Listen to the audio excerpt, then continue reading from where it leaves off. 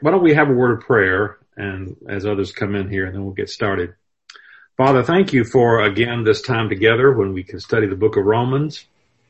And what an inspiring book it is as we think about the gospel of our Lord Jesus Christ, the gospel that saved us and brought us to this place in our lives, and how thankful we are that we have the privilege of knowing you and your Son and the Holy Spirit.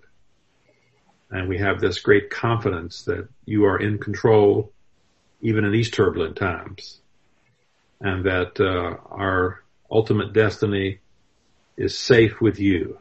And we know who has control and hold on us. And so we're very thankful for all that you do for us, thankful for this time together. We pray in Christ's name.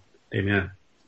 So we're looking at top of page 4. Yes, we're at Paul's Gospel, verses 1 through 4. Let me bring the share screen up so we can start on that. And let's just remember what we discussed last week. We had just started the introduction to the epistle. And we noticed that Paul is writing to the church at Rome. And even though Paul is a Roman citizen, it does not appear that Paul has ever visited Rome himself. Remember, he grew up in Tarsus, on the right there on our map, and went to Jerusalem. And then he's had missionary journeys in the east, but he has apparently never been to Rome. He's writing to Rome, and this is his 6th epistle chronologically, at least the 6th canonical epistle. I shouldn't say the 6th, because I'm pretty sure, and most agree, that Paul wrote other epistles besides these particular epistles. Besides the 13, I've just got the 10 there, but verse 10. But he probably wrote some others to the Corinthians and so forth.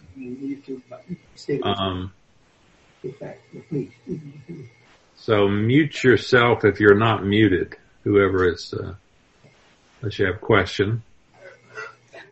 Let me see if I can see who is not muted here.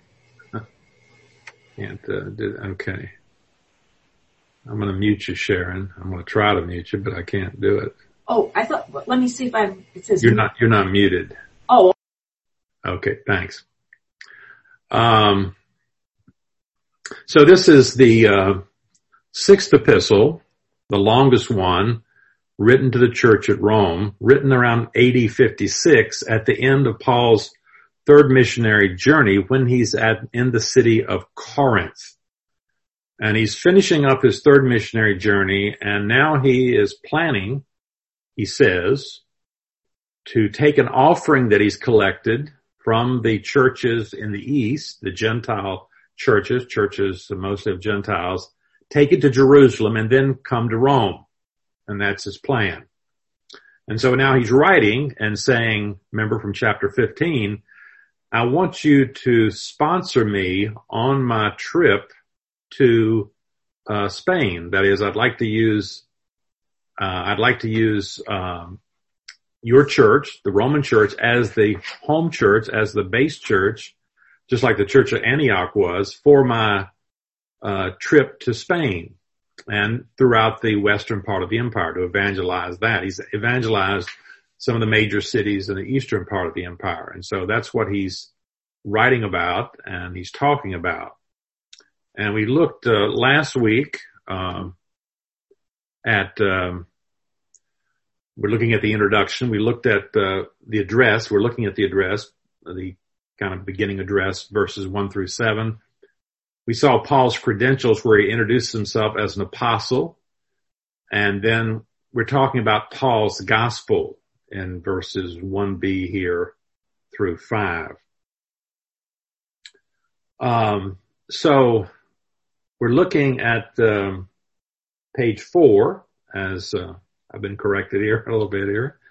And Paul says he has said that in verse, to get the context here, he has said previously in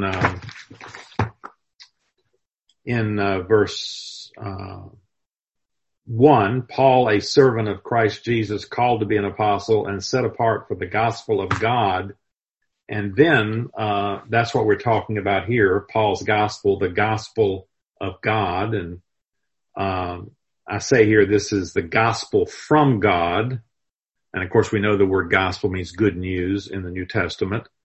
So he's talking about the gospel that brings good news from God about how Christ has intervened to save us.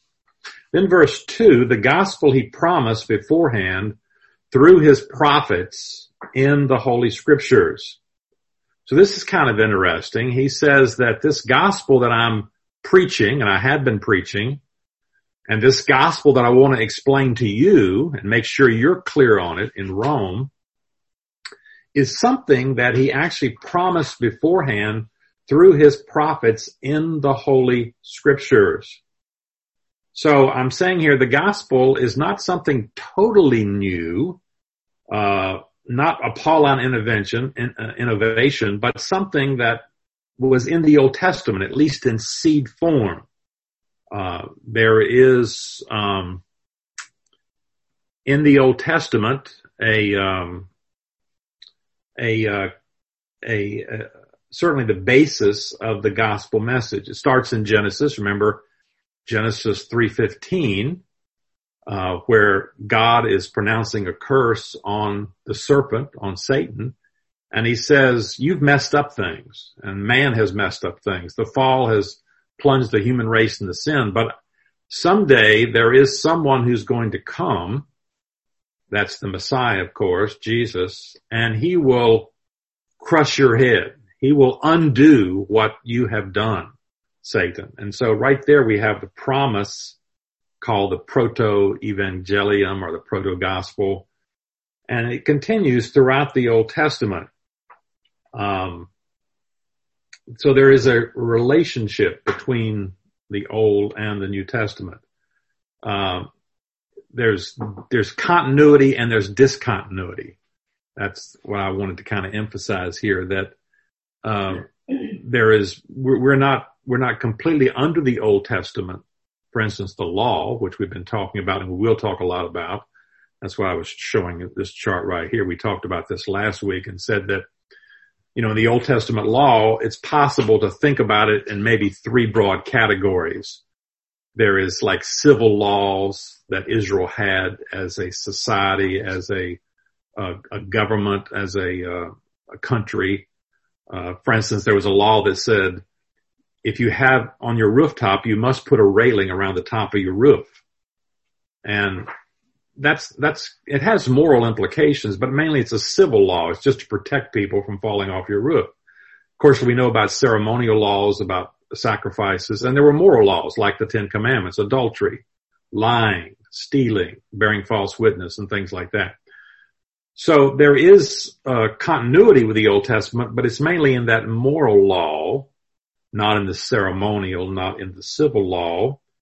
So Paul looks back in that Old Testament, and I mentioned some scriptures here, and he sees that what the gospel teaches or what the gospel says is taught there, particularly about God's righteousness. He says, Romans 3:21, but now apart from the law, the righteousness of God has been made known. So apart from the Mosaic law, the righteousness of God has been made known, to which the law and the prophets testify. Now this is going to be the big theme here that's coming up, the righteousness of God. How are you and I to be righteous before God? How can we be accepted before God? And Paul says it's even made known in the Old Testament apart from the law of Moses. The law and the prophets testify. Now, the law and prophets is a way of referring to the Old Testament scriptures. He uses Romans 4:3 later on in chapter 4. He says, what does the scripture say? Abraham believed God, and it was credited to him as righteousness. So even a man like Abraham, who lived before the law, was able to be right with God through faith. He believed God. I say here, Jews consider the entire Old Testament as prophetic.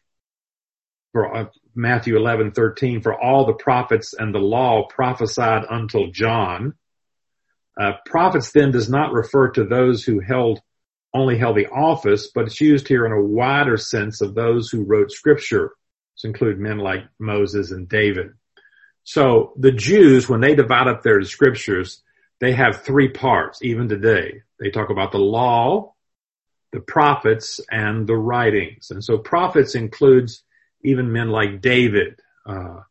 David is considered a prophet because he wrote scripture. He had the prophetic gift.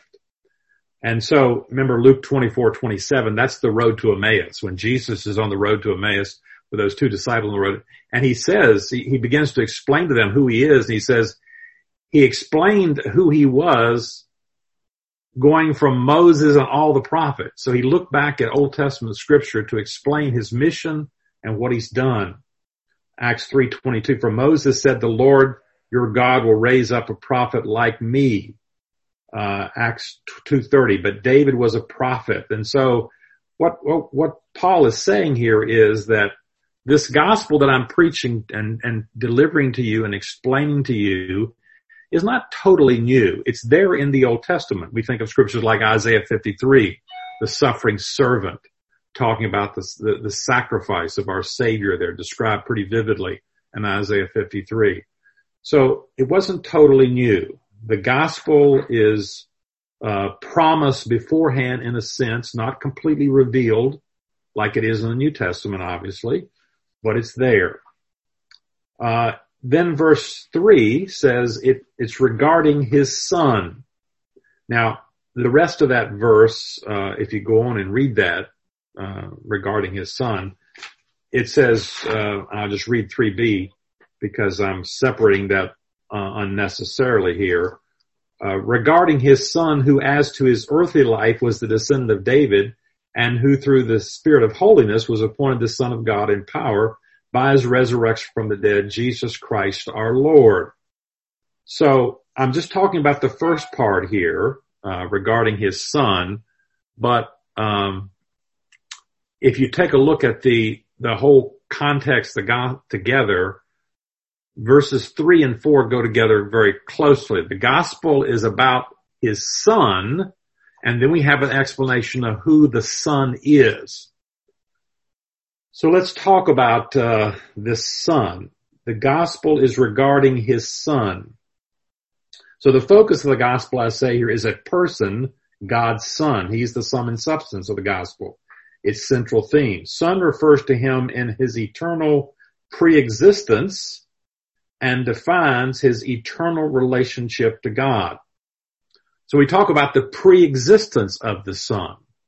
The Son didn't come into being at Bethlehem. I remember when I was in college, I had a teacher who went out to teach at a Sunday school class once, and he was talking about how that Jesus existed before he was born in Bethlehem.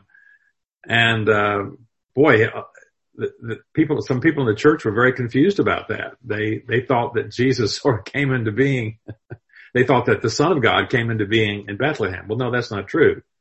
So the Son of God is the eternal Son. And so we think about the Trinity. Here's a common diagram that's used to try to explain to us maybe the Trinity.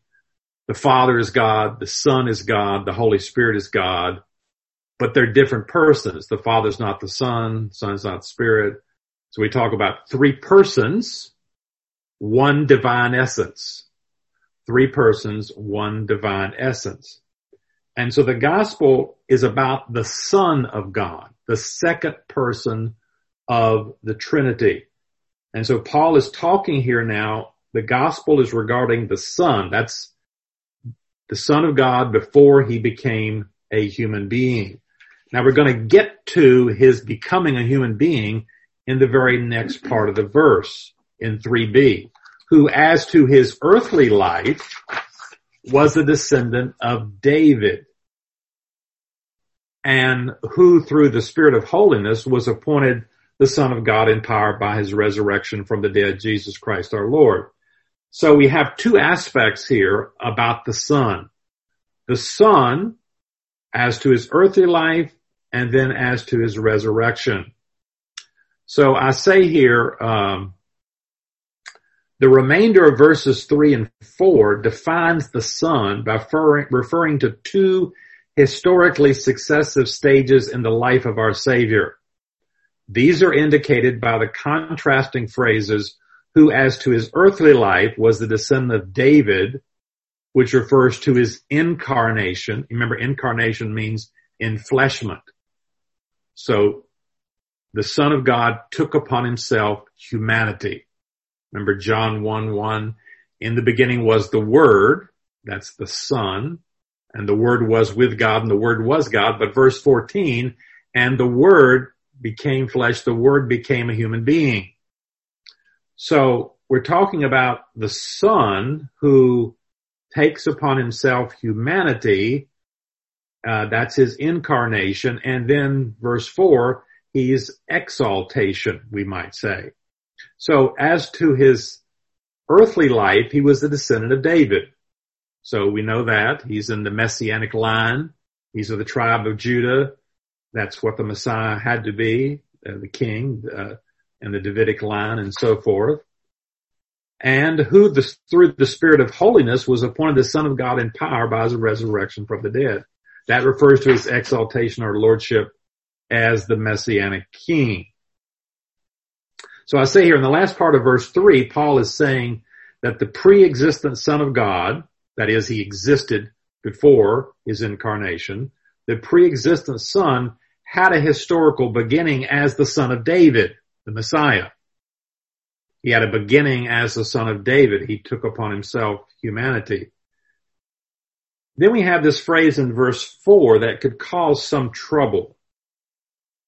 Appointed the Son of God in power points to a stage beyond his incarnation. Paul is saying the Son has been appointed the Son of God by virtue of his resurrection. I say this theological problem this seems to create, adoptionist Christology, can be easily removed by a couple of considerations. Now, what am I talking about here? Well, think about this verse and what it's saying.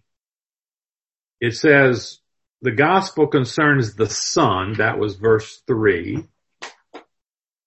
The Son, as we see on the screen here on this chart, the gospel concerns his Son, who is appointed Son. Now, that seems to be a little contradictory when you think about that. Just look at it. The gospel concerning his Son, who was appointed the Son. I've just been teaching that he's the Son of God from eternity. He's the eternal Son of God. How could he be appointed the Son of God? Well, that's not what it's exactly saying, but there have been people in the church, in the early church particularly, who believe that. They believed that the human man Jesus was adopted, usually at his baptism, by God and became part of the Godhead. Kind of a lesser God. That's called adoptionist theology. He was adopted. This human being was adopted. That's not what this is teaching at all here. This is saying, because it says right in the beginning, the gospel regards his Son, and this Son was then appointed the Son of God in power. So what I'm saying here is this adoptionist theology is incorrect, and we can see that in a number of ways. First, the idea that the resurrection caused Jesus to be, in some sense, appointed Son of God has parallels elsewhere in the New Testament. So let's look at some of those. In Acts 13, we tell you the good news. This is the Apostle Paul. What God promised our ancestors, he has fulfilled for us, your children, by raising up Jesus, as it is written in the second Psalm, you are my son, today have I become your father. And I say here the text quotes, that is Acts 13, from Psalm 2:7, and Romans 4 probably alludes to Psalm 2:7, which speaks of the coronation of the Davidic Messianic king. In speaking this way, Paul and other New Testament writers do not mean to suggest that Jesus only became the Son at the time of his resurrection. In Romans 1, we must remember that the Son is the subject of the entire statement. It is the Son who is appointed the Son. So what we're talking about here is at at his resurrection, Jesus has like a coronation. He is now coronated as the Messianic King. I say second the words with power, modify appointed the Son of God in power. That's the important words. So the Son is appointed the Son of God in power. Paul is claiming then that the pre-existent Son, who is always God, always the Son, entered into human experience as the promised Messiah, was appointed by virtue of his resurrection as the Son of God in power, the Messianic King. So Paul is saying by virtue of Jesus' obedience to the will of God, like he talks about in Philippians chapter 2, and because of God's saving power through the gospel, as we're going to see in verse 16, the Son of God attains a new exalted state. He is now Jesus Christ our Lord. Notice that last phrase there. He's the Son of God in power, and now he is Jesus Christ our Lord. So what Paul is just saying is, he's not saying the Son became the Son. The Son was already the Son. But the Son is given by God the Father an exalted state as the exalted Messianic King. Remember what Jesus says in Matthew 28:18. All power, all authority in heaven and earth is given to me. So what Jesus is saying is God's authority is now mediated through Jesus, the Son of God. He rules. Remember, Paul says, every knee will bow to him and every tongue will confess that Jesus is Lord. He's going to be the one who judges the earth. So here he comes to earth. He's born the son of David, but he takes this lowly state as a servant. And now Paul's saying he's appointed the Son of God in power, the powerful Son of God with all this authority. As I say next, the transition from verses 3 to 4 then is a transition from the Son as Messiah to the Son as Messiah and powerful reigning Lord. Acts 2:36, therefore let all Israel be assured of this. This is Peter on the day of Pentecost. God has made this Jesus whom you crucified both Lord and Messiah. So the Son of God entered the human stage of his existence by birth. This was followed by an appointment to a further status to carry out all that's implied in his sonship. And this further status is his appointment as the Messianic King. Upon his resurrection, he was enthralled as the Messianic King. And then that final phrase in verse 4, Jesus Christ our Lord, is a summary of the doctrine of Christ, of the Christology. Now, why is Paul saying all this? He's saying all this because he's going to explain the gospel about Jesus. That's what what we're going to be talking about, the gospel. And particularly justification and sanctification. But you got to be clear first about who this gospel is about and his person and who he is. And he wants the Romans to be clear about that when he's explaining this first part here, this introductory about Jesus. This is a very long, 1 through 7, remember, is a very long introduction to an epistle. He goes on to say in verse 5, through him, that is through Jesus, through this exalted Lord, we receive grace and apostleship to call all the Gentiles to the obedience that comes from faith for his name's sake. I say here Paul's description of himself continues in this verse with an indication of the purpose of his apostolic call. The we refers only to Paul himself. Sometimes we call this an editorial we, where you speak in the plural, which is not uncommon to Paul. The purpose of Paul's commission as an apostle was to call people to submission to the lordship of Christ, a submission that began with conversion, but was to continue in a deepening, lifelong faith. So Paul says, I have received grace and apostleship. God called me to be an apostle to call the Gentiles particularly to the obedience that comes from faith. So when you and I come to faith in Christ, when God called us to faith in Christ and we accepted Christ, he called us also to a life of obedience. Remember, he says he is Jesus Christ our Lord. There is no, I grew up in a kind of a theology that said you accept Jesus as your Savior, and then later on you make another decision and accept Jesus as your Lord. And that's just not the way it is. When you trust Christ, he is your Lord. You may not fully understand all that. You certainly don't. We don't all understand all that. But he's your Lord, and you owe him your obedience from the moment that we are saved. And so this obedience to Christ as Lord is close related to faith, as we see here. It's an initial faith in Christ is an obedience, and then it continues. I gotta move, my battery's running low. Okay, so mute yourself there. Is that Diane? Yes. Okay. No, that's Linda. Linda, okay, I'm sorry. Linda. Yeah, sorry. Dr. Combs, could I ask a question? Yes. Before we get too much further, just to clarify.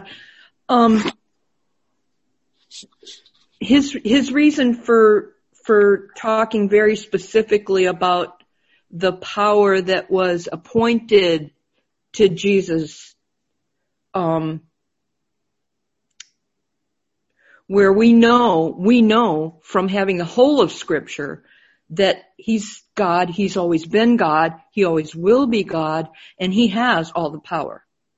Okay, but the people of the times had seen him as a human being, right? Right. So is it not possible that Paul understood their need to see him not only as a human being, but as God himself? Clearly, because how are we going to give our complete allegiance to a mere human being? He had to clarify that he is God. I have a struggle myself with the explanation because I'm on the other end of it. I have the whole of Scripture to tell me who he is. So, but do you think it's possible that it was because of the people he was speaking to that he explained it in that way? Well, it doesn't seem like in the epistle that there's any indication that they doubted the deity of Christ or they doubted that he was God or something like that. But there is a problem, as you say. When he came to earth, he takes, as Paul says in Philippians 2, he takes upon this role as a servant. He humbles himself. He's obedient to death and so forth. And I think Paul is just trying to explain a proper doctrine of Christ.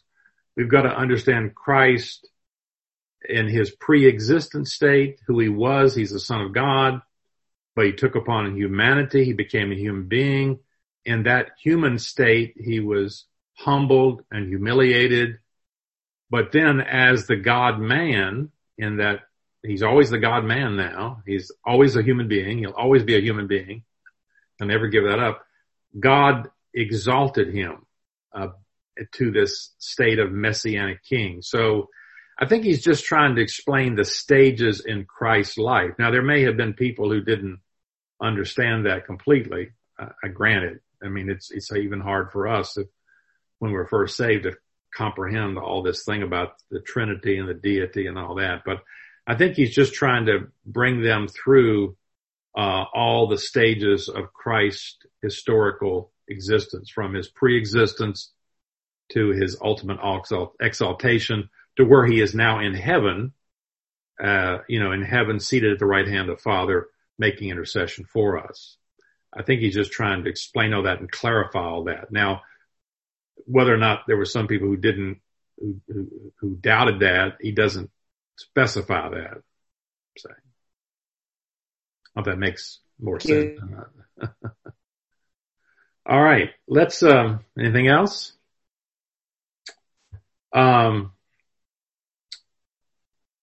So I'm saying here that, Paul says he's received grace and apostleship to call the Gentiles to obedience. And I said here, all the Gentiles specifies the arena of Paul's apostolic labors. Remember, I've emphasized again and again that the other apostles were primarily to the Jews. They did some work with Gentiles, but Paul was particularly called to be an apostle to work with the Gentiles. Romans 11:13, I'm talking to you Gentiles as I am the apostle. Romans 15 we read before, yet I have written boldly to you on some points to remind you of them again because of the grace God gave me to be a minister of Christ Jesus to the Gentiles. Now he's particularly mentioning this because they're Gentiles. This is primarily a Gentile church, though still a lot of Jews. And so he has the right to explain and command their obedience. For his name's sake, I say, expresses the ultimate focus of Paul's ministry. Notice it says, we've received grace and apostleship to call the Gentiles to obedience that comes from faith for his name's sake, for the sake of the name of Christ. So Paul is saying here that ultimately he doesn't minister for personal gain. He doesn't even minister for the benefits of his converts. That's important. I mean, we want to give people the gospel because their destiny is doom and destruction. And so Paul says, but that's not the ultimate reason. The ultimate reason I'm doing this, he says, is for the glory and benefit of Jesus Christ our Lord. Here's what Stott says, one commentator. The highest of all missionary motives is neither the obedience to the Great Commission. That's an important thing. If you ask a missionary, why are you going to the mission field? Well, because there's the Great Commission. It says take the gospel to all the nations. Well, that's important, but that's not the primary reason, Paul says. Nor love for sinners who are alienated and perishing, strong as that incentive is, especially when we contemplate the wrath of God in verse 18. I mean, that's also a motive. We're commanded, we have the Great Commission, people are dying, they're on their way to hell. That's a motive. But notice what the greatest motive here, he says, but rather burning and passionate zeal for the glory of Jesus Christ. And that's what Paul says here in verse 5. Well, let's come then to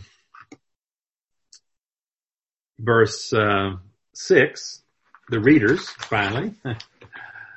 And you also are among those Gentiles. Okay, now here's why I've been explaining all this Gentile stuff to you, because it's pretty obvious you Romans are among the Gentiles who are called to belong to Christ Jesus. Paul says the Romans are among the Gentiles and are thus within the sphere of his apostolic commission. So I have the right to talk to you and to write this epistle and explain things to you. The word call here denotes God's what we call effectual call. God calls us and we respond. Remember, Paul will say later in Romans 18, those he predestined, he also called. Those he called, he justified. And those he justified, he glorified. And then verse 7, to all in Rome who are loved by God and called to be his holy people, grace and peace to you from God our Father and from the Lord Jesus Christ. So here Paul concludes this this opening address, this opening greeting that he began in verse 1. Instead of the normal Greek word for greeting, Paul uses usually the phrase grace and peace. We have our salvation is because of the grace of God, and because of that grace, we have peace with God. We're reconciled to God. We're not enemies of God, as Paul will say in Romans chapter 5. All right, let's look at Paul's explanation B here, Paul's interest in the church at Rome. So he wants to explain now, okay, before I get to explaining the gospel to you in verses 16 and particularly verses 18 and following, before I explain this gospel in some detail, I want to explain to you why I'm interested in you. Now he sort of has, because he said, I'm the apostle of Gentiles and you're Gentiles. But I say in these verses, his purpose is to establish a rapport with the believers at Rome. He hadn't visited the city. He had no official connection with the church. The church at Rome, may have been started even before Paul was saved. We don't know. Paul was probably saved some few years after Christ, we know, Acts chapter 9. And by then, there was most certainly a church in Rome. He says in verse 8, "First I thank my God through Jesus Christ for all of you, because your faith is being reported all over the world."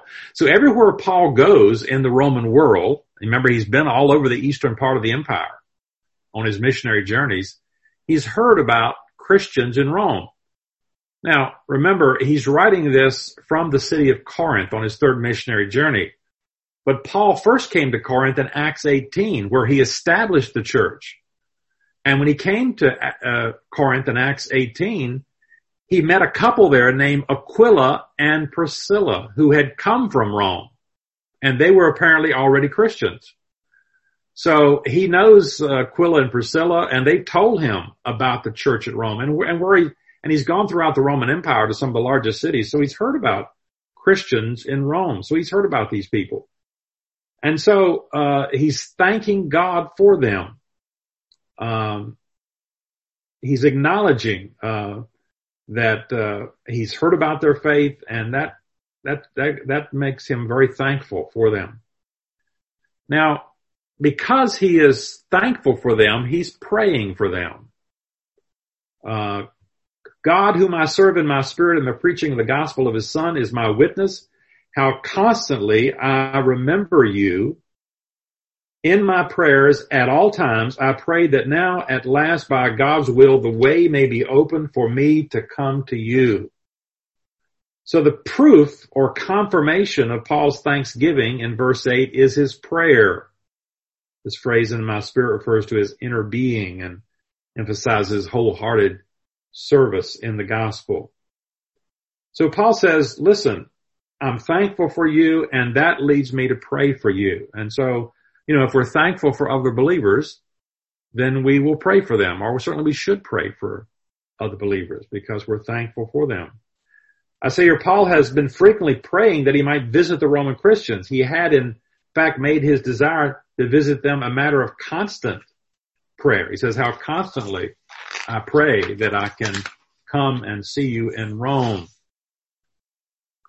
Well, then we see his reasons for wanting to visit Rome, verses 11 through 15. He says, I long to see you that I may impart to you some spiritual gift to make you strong. That is, that you and I may be mutually encouraged by each other's faith.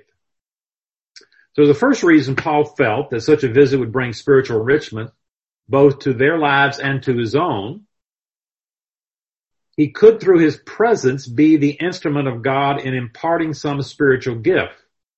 Now, what does he mean by that? I want to come to you and impart some spiritual gift. Now, we usually think about spiritual gifts. We think about those gifts in 1 Corinthians 12 through 14. But I don't think that's what Paul is talking about here, because those spiritual gifts, as we're told in Corinthians, are actually given by God. They're given by the Holy Spirit. Paul says in 1 Corinthians 12, 10 and 11, to another miraculous gifts, to another prophecy, to another distinguishing spirits, to another speaking in different kinds of tongues, and still another the interpretation of tongues. All these are the same. All these are the work of the one and the same Spirit, and he, the Spirit, notice, distributes them, that is the spiritual gifts, to each one just as he determines. So these spiritual gifts are given sovereignly by the Holy Spirit, the gifts that we have, spiritual gifts that we have. So what is he talking about here? I say here the word spiritual gift here means a concrete expression of grace. The word impart seems to mean share in its other usages. We do that sometimes. We say, let me impart some wisdom to you. Let me impart some wisdom. We mean share some wisdom. And I cite some other verses here, like 1 Thessalonians 2:8. Paul says, because we loved you so much, we were delighted to share with you not only the gospel of God, but our lives as well. Well, that's the same word, impart. We're delighted to share. So Paul is here talking about sharing some spiritual insight or ability with the Roman believers. I want to come, he says, And I believe I can share some spiritual insight, some spiritual ability. Probably what he's referring to is his understanding of the gospel. Paul says, I want to come and share with you this spiritual insight about the gospel. And that is, as we go through the book, the fact that his gospel proclaims the unity of Jews and Gentiles as one body in Christ. If they can grasp that idea that we are one in Christ, Jew and Gentile, one is not over the other or superior to the other, he's hoping that will dissolve some of the divisions that we see in the book. Like we get to Romans 14, and there's the divisions about the law and things like that. And we'll talk about the Jewish elements all through this book. And so Paul hopes that by imparting his understanding of the gospel, they'll be strengthened and unified, and then they can support him. He needs a unified church. You know, it's very difficult. I've known missionaries who unfortunately were sent out by a church. That was their home church, and their home church had a split and, you know, dissolved or something, and then they're kind of left on the field with no really supporting church. That can be very, very difficult kind of thing. And so Paul wants a unified church to be behind him and help him, support him, pray for him, as he says in Romans 15, as he goes to the western part of the empire. And I say here, Paul's purpose is that they may be made strong, and to be doubly certain that his words would not be misunderstood as an arrogant boast. He delicately and tactfully explains in verse 12 that the spiritual advantage resulting from his stay in Rome would be not a one-sided thing. He says there would be mutual benefit. That is, verse 12, that you and I may be mutually encouraged by each other's faith. Even the great apostle, isn't that interesting? The great apostle says, I can be encouraged and built up and lifted up by other believers. What inspires and fortifies believers is when they perceive faith in other Christians. That's the reason, really. That's one of the great reasons for the church, for our church, other churches. I know you've heard that the word church, ekklesia, means something like assembly. Another way to translate ekklesia, I think really the best translation, is the word community. And Jesus said, I'm going to build my community. A church is a community. So we're a community, Bible community, I guess. Community, Bible community. But we're a community. And so that's one of the things, it's very difficult, really impossible, to be a Lone Ranger Christian, to exist by yourself. It's so much encouraging to know other believers and to see other believers, to see them go through difficulties and hardships, and to see them persevere in their faith and continue in their faith. To have people who can encourage you when you're discouraged. I'm thinking about a man in our church right now who has a lot of difficulties, a lot of physical difficulties, potentially mortal physical difficulty. Well, they are pretty serious. But this man is just a joy whenever you're around him, you talk to him. It's just very, very encouraging that you see how his Christian faith enables him to go through this experience, the experience of cancer, and to persevere. And so that helps all of us. It encourages us to trust Christ as well, as we see other believers do it. So Paul says he wants to visit Rome, first of all, verse 11 and 12, so that I can bring this spiritual gift to you, this gospel, understanding the gospel, so that you and I can be encouraged together. But second, verses 13, he says, I don't want you to be unaware, brothers, that I planned many times to come to you, but had been prevented from doing so until now, in order that I might have a harvest among you just as I have had among other Gentiles. So here's the second reason in verse 13 for wanting to visit Rome, that he might have a harvest among them that he's had among other Gentiles. And that is a reference probably to the winning of new converts and the building up of the church. And then finally, verse 14, he says, I am obligated both to the Greeks and non-Greeks, both to the wise and the foolish.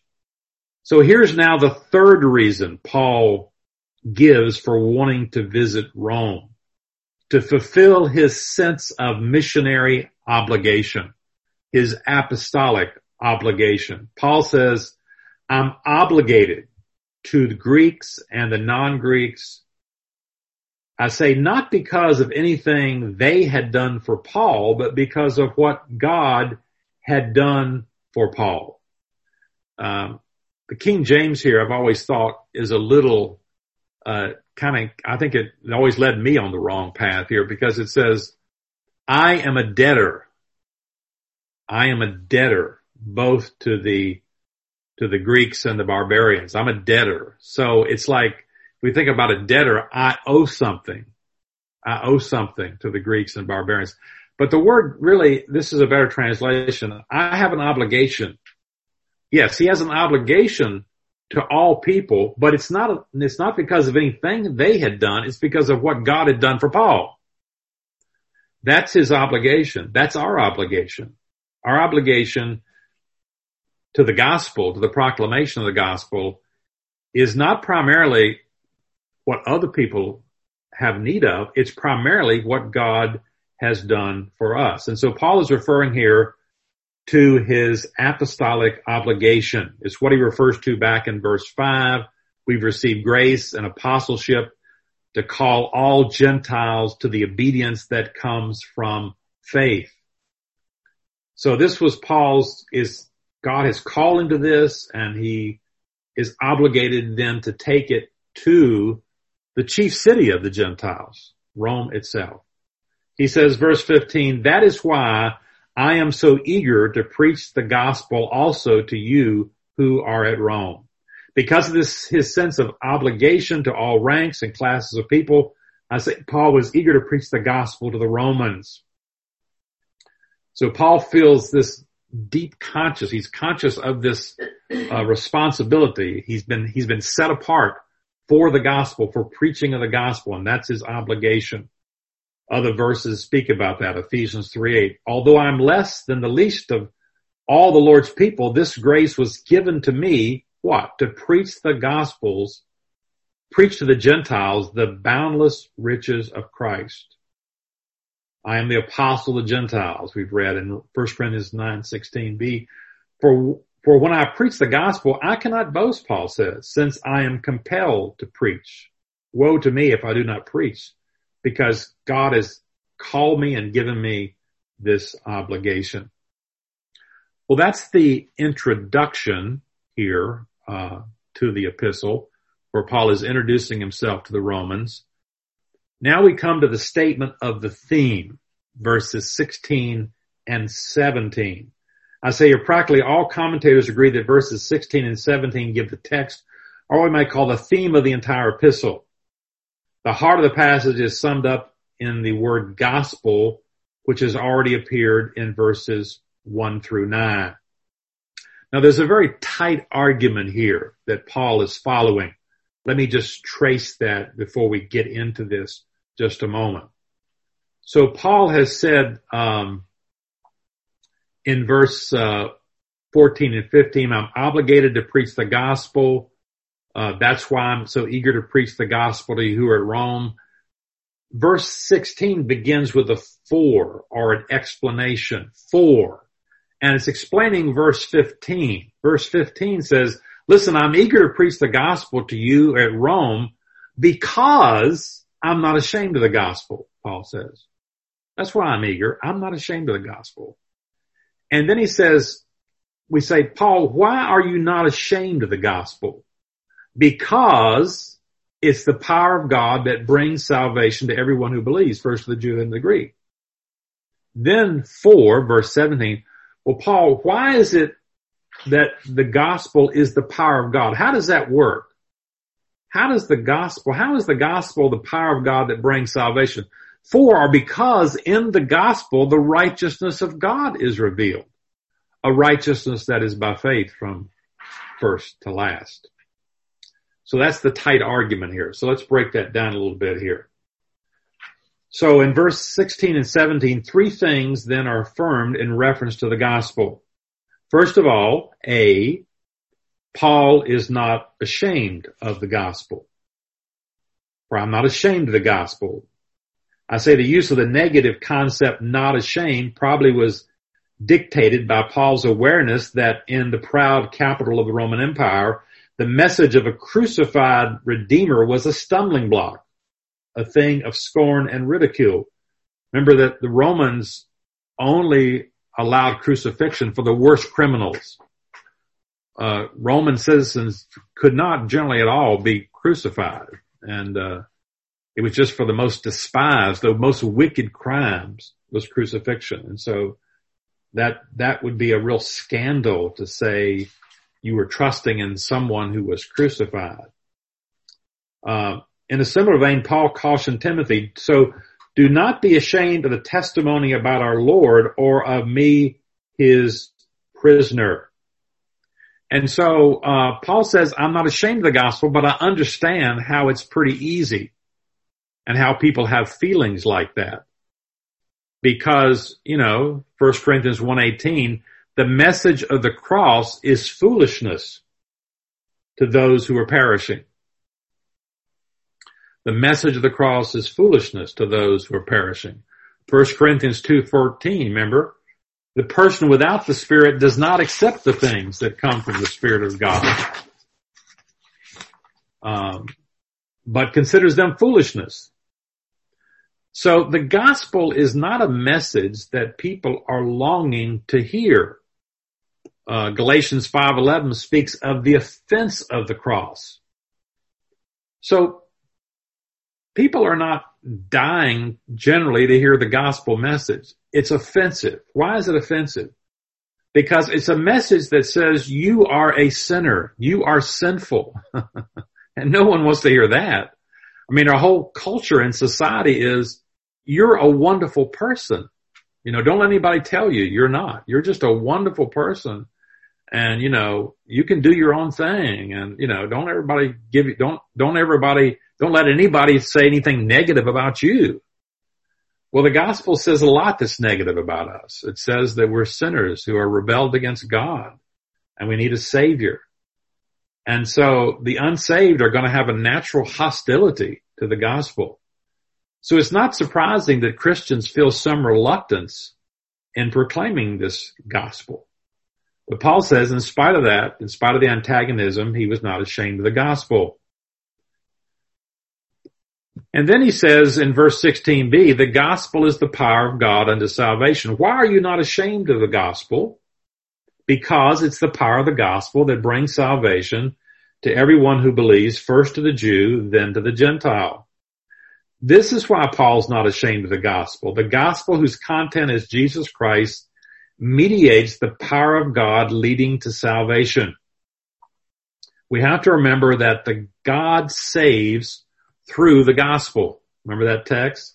For the message of the cross is foolishness to those who are perishing, but to us who are being saved, it is the power of God. And Romans 10:17, faith comes from hearing the message, and the message is heard through the word about Christ. So Paul says, I'm not ashamed of the gospel because that's how people get saved. That is the only way, through the gospel message. I say here the phrase, everyone who believes, reveals that's the salvation available through the gospel is not unconditionally and universally experienced. It's effective only for those who believe. You have to believe. To believe is to put full trust in God, who, as Paul says in Romans 4:5, justifies the ungodly by means of the cross and resurrection of Christ. Now, we can't exclude intellectual assent from faith. We don't want to do that. But Paul's emphasis is here on surrender as an act of the will. Paul's understanding of faith is not only you have to agree with a set of truths, but you have to trust a person. So let's just break that down for a second here in conclusion. Theologically, when we talk about faith, or as Pastor Ken likes to say, the word faith means to believe. What is believing? What's required here when Paul says that the gospel is the power of God that brings salvation to everyone who believes, who has faith? What is that? Well, theologically, faith includes three elements. First is the intellectual element. One cannot have faith in nothing. We hear in our day, well, just have faith. He's a person of faith. Well, okay, faith in what? UFOs, or, what is your faith in? So there has to be intellectual content, something to believe in. The second element is assent. One must believe in the truthfulness of the content. One not only must know the facts, but one must believe the facts are true. There are many people today, many people who understand the Bible, who write books about the Bible, who know what it says, but they just don't believe it's true. They lack a third and critical element, personal trust, commitment. So there has to be intellectual content. You have to know something, the gospel truth. You have to believe it's true, and you have to commit to it, a total trust in the message of the gospel, a trust in Christ to save us. So I say there's a sense in which the faith of justification or salvation, I'm going to talk about justification here in just a moment in the notes, is essentially passive. By this, we do not mean that the person is totally passive, a totally passive instrument through whom believing occurs. No, Paul makes it very clear that we're responsible to believe. We have to believe something, but it's not in the sense of a work. It's not in the sense of something we do. Paul distinguishes between what he calls faith and works. Faith and works. Faith is passive in the sense it's a response. It's an acceptance of a gift that God holds out to us by his grace. So believing then is a genuine, human activity. We have to do it, but there's no merit. There's no worth for which God is somehow bound to reward us. For salvation is his from first to last. So, the reformers, the Protestant reformers, talked about faith as the instrument of salvation. Faith is the passive instrument, not the active cause.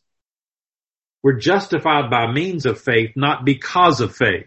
Now, I know sometimes we use words differently. Somebody might say, why are you saved? How are you saved? I'm saved because I believed in Jesus. We use the word because. But I'm talking about in a technical sense. I'm saved because God saved me. But I'm saved through faith, or by means. The instrument that God used to save me was a faith that he created in my heart. And then the word everyone, I say, points up that such things as race and culture are not obstacles to the effectiveness of the gospel, so long as there's true faith. And the last phrase, first to the Jew, then to the Gentiles, indicates there was a historical priority in God's original program. That is, originally, God gave the gospel and he sent it to the Jewish people in Jerusalem. Paul himself often went to Jews first, but that was a first century priority. God wanted the gospel to go to Israel. Unfortunately, most of them rejected that gospel, and then we turned to the Gentiles. Well, I guess we better stop here. It's 8:02. And thank you for joining us tonight. Any questions by anyone before we go tonight? You can unmute yourself here. Let me cut this thing off here. Any questions? Did everybody get the letter that Pastor Ken sent out about what we're planning to do and so forth? Mm-hmm. Yeah. Good. Yep. Well, I wish we could get together sooner, but we'll just have to see how things go here and in the next few Yep, weeks. that's for sure. Hopefully and prayerfully we'll see this thing diminish more and we'll see things open up more. Yeah, you like your tulips. Pray that it will. All right. Thank you for joining us tonight, and we'll see you next week, Lord willing. Good night.